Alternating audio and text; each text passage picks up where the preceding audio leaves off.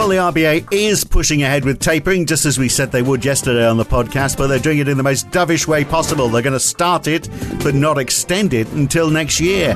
Markets are generally cautious today. Is this because of the COVID cases, which are still pretty high in the United States, or is there more to it than that? And whilst the RBA is tapering its bond purchases, the Bank of Canada tonight probably won't, for now. But you know how it is. Things will soon be bouncing back, won't they? Right? It's Wednesday, the 8th of September 2021. It's the morning call from NAB. Good morning. Well, stocks aren't celebrating a slower path to tapering by the Fed in the United States. This morning, the Dow is down 0.7%. The S&P 500 has lost 0.25%. The Nasdaq is ever so slightly up, but that's enough actually to take it to another new high. And 10-year Treasury yields are up 5 basis points to 1.37%. Mind you, there's been a lot of supply this last week. $120 billion worth of Treasury auctions. Bond yields also higher across much of Europe. Some of that is because of supply. Most countries are up 4, 5 or even 6 basis points. The US dollar is up 0.5%. It's up 1/3% on the yen, up 0.5% on the Swiss franc, and the Aussie slipping more than 0.7%, back down below 74 US cents now. The pound is also down 1/3%, the euro falling 0.25%, and oil a 1.4% drop in WTI to 68.35 a barrel. Brent down 0.9%, below $72 a barrel now. So markets not in celebratory mood at all. Let's look at why that is with Rodrigo Catril from NAB in Sydney.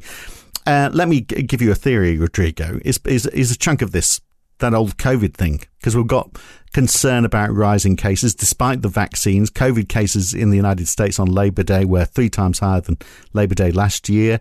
A few days ago, the fatality rate in one day was over 1,700, the worst since March. You've got 100,000 Americans in hospital with COVID. And there are states like Alabama, Idaho, Mississippi, Wyoming, where less than 40% of people are vaccinated. In fact, there's only 9 states where it's more than 60%. And Forbes magazine, we will get you, Forbes magazine today is saying 46% of Republicans have not yet been vaccinated. 18% of men say they will never get a shot. 20% of Fox News viewers say they don't want it. So, there's a bit of vaccine resistance and things slowing, the economy slowing down. Is that all playing into the sentiment, and is that what's happening with equities and markets generally today?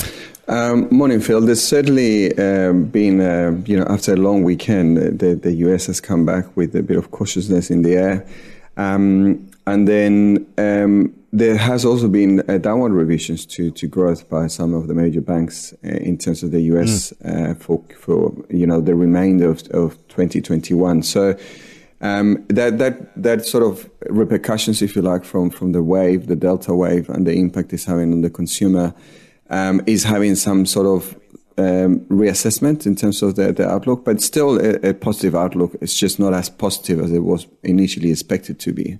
Now there's also the typical sort of scenario that you have when you have a big sort of data release. You have a big upward movement, as we saw on Friday, and there's always a little bit of a payback from that. And overall, there is a sort of general feel of cautiousness in the air as the market sort of reassesses the situation and also reassesses the outlook for US Treasury yields. You mentioned supply. There's also this issue around the ECB, what they're going to do this week. So we've seen the move up in yields, which sometimes can affect sentiment as well. So it's certainly that cautiousness in the air, but I wouldn't just say that it's because of those COVID rates of infections in the US.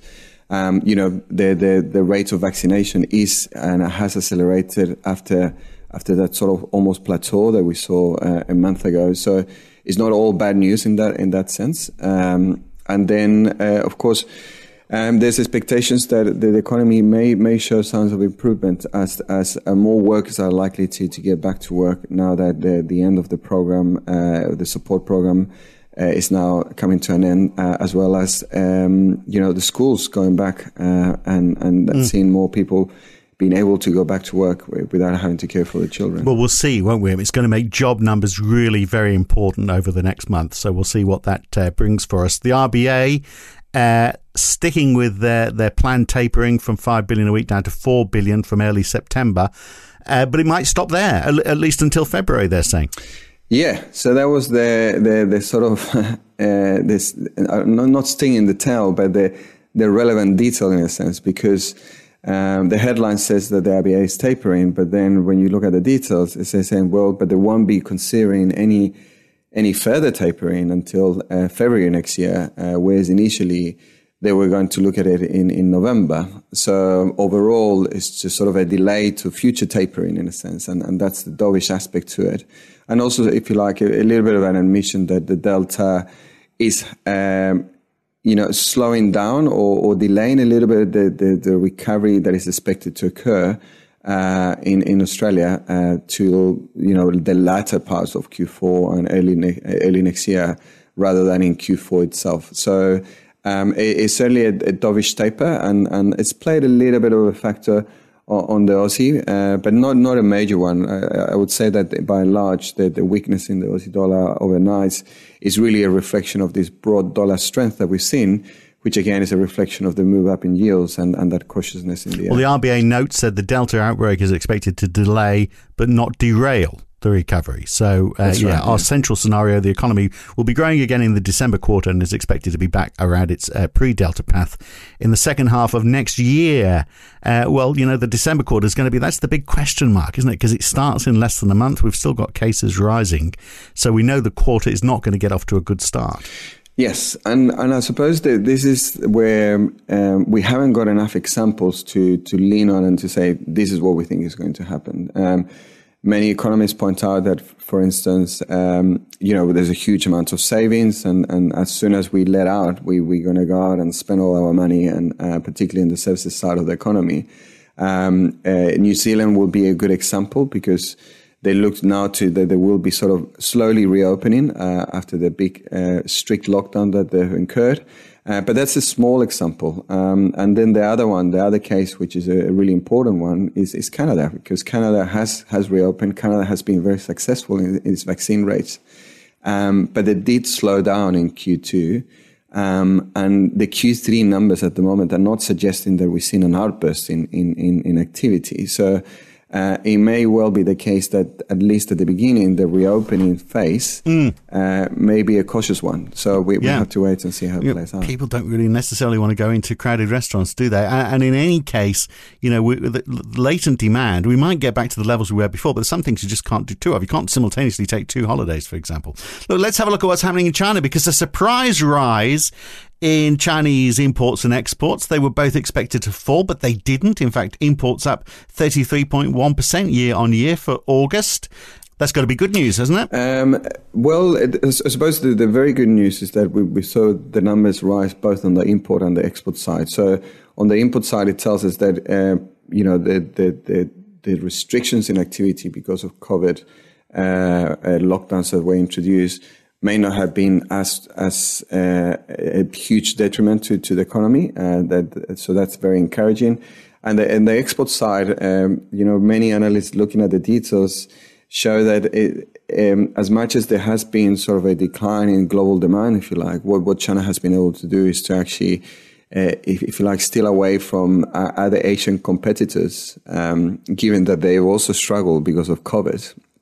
So that increase in global demand has helped, or rather that either way of competition has helped China in terms of its exports, whilst at the same time, a theme that appears to be, on the headlines, at least in Australia, is that there's been an acceleration of in demand ahead of the Christmas period. There's concerns about the bottlenecks, so now everybody's sort of making sure that they put the orders now to make sure that they get the supply in time. So maybe there's a bit of that going on. That is really early Christmas shopping, isn't it? But yeah, you might be right on that.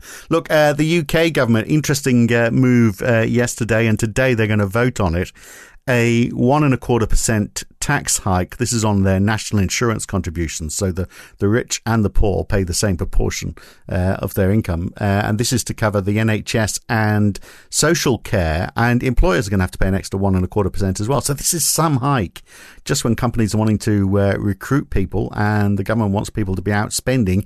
I have to say the sense of urgency when they can borrow at such low rates right now, it's curious, isn't it? But I'm looking at this and wondering whether I might be overplaying it, but whether this could be Boris's poll tax moment. Do you remember when Margaret Thatcher had downfall was when she tried to introduce a flat rate tax and there were riots in the streets? I wonder how well this is going to go down. Yeah, it is. It is an interesting one. I mean, there's a couple of things to note. One, there is quite a lot of political support for a reform of the healthcare system. There's a lot of questions about the funding, the fact that it's not well run, and that it's not you don't get the same service depending on where you are in the UK. So there's some work needs to be done there, and you need money to get it done. But this is kicking in. That's the sort of the argument for making it happen. But as you say, the argument in terms of how you're going to fund it is somewhat questionable in terms of the timing. Also, in terms of how you go about it, given that you will be taxing everyone equally, and some that are. There's question mark about how equitable that should be. And then, of course, the other one is that it's unclear how he's going to do it.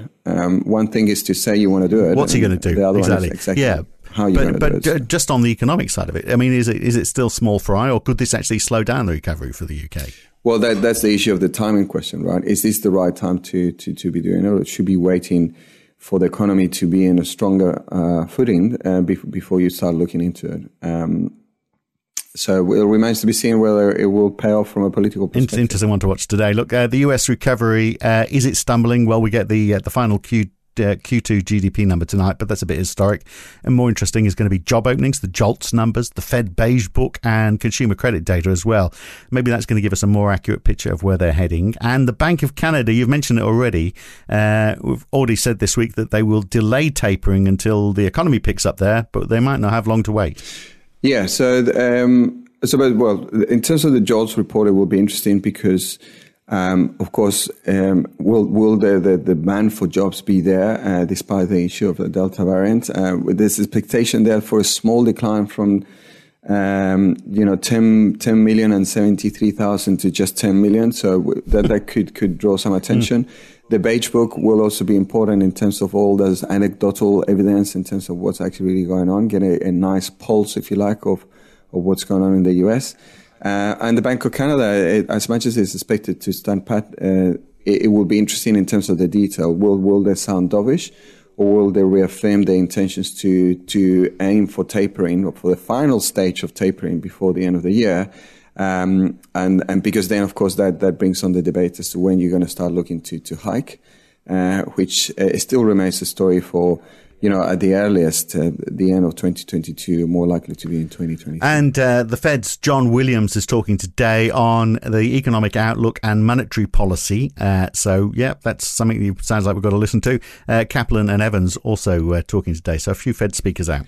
Yes, I think Kaplan is speaking tomorrow morning after the podcast. But Williams, of course, is one of the important ones within the inner circle, if you like, of the FOMC, and it will be interesting to note his perspective, particularly after the weaker than expected non-farm payrolls on Friday. And El Salvador now accepting Bitcoin. Strangely, Bitcoin fell 17% today, and the app crashed in El Salvador.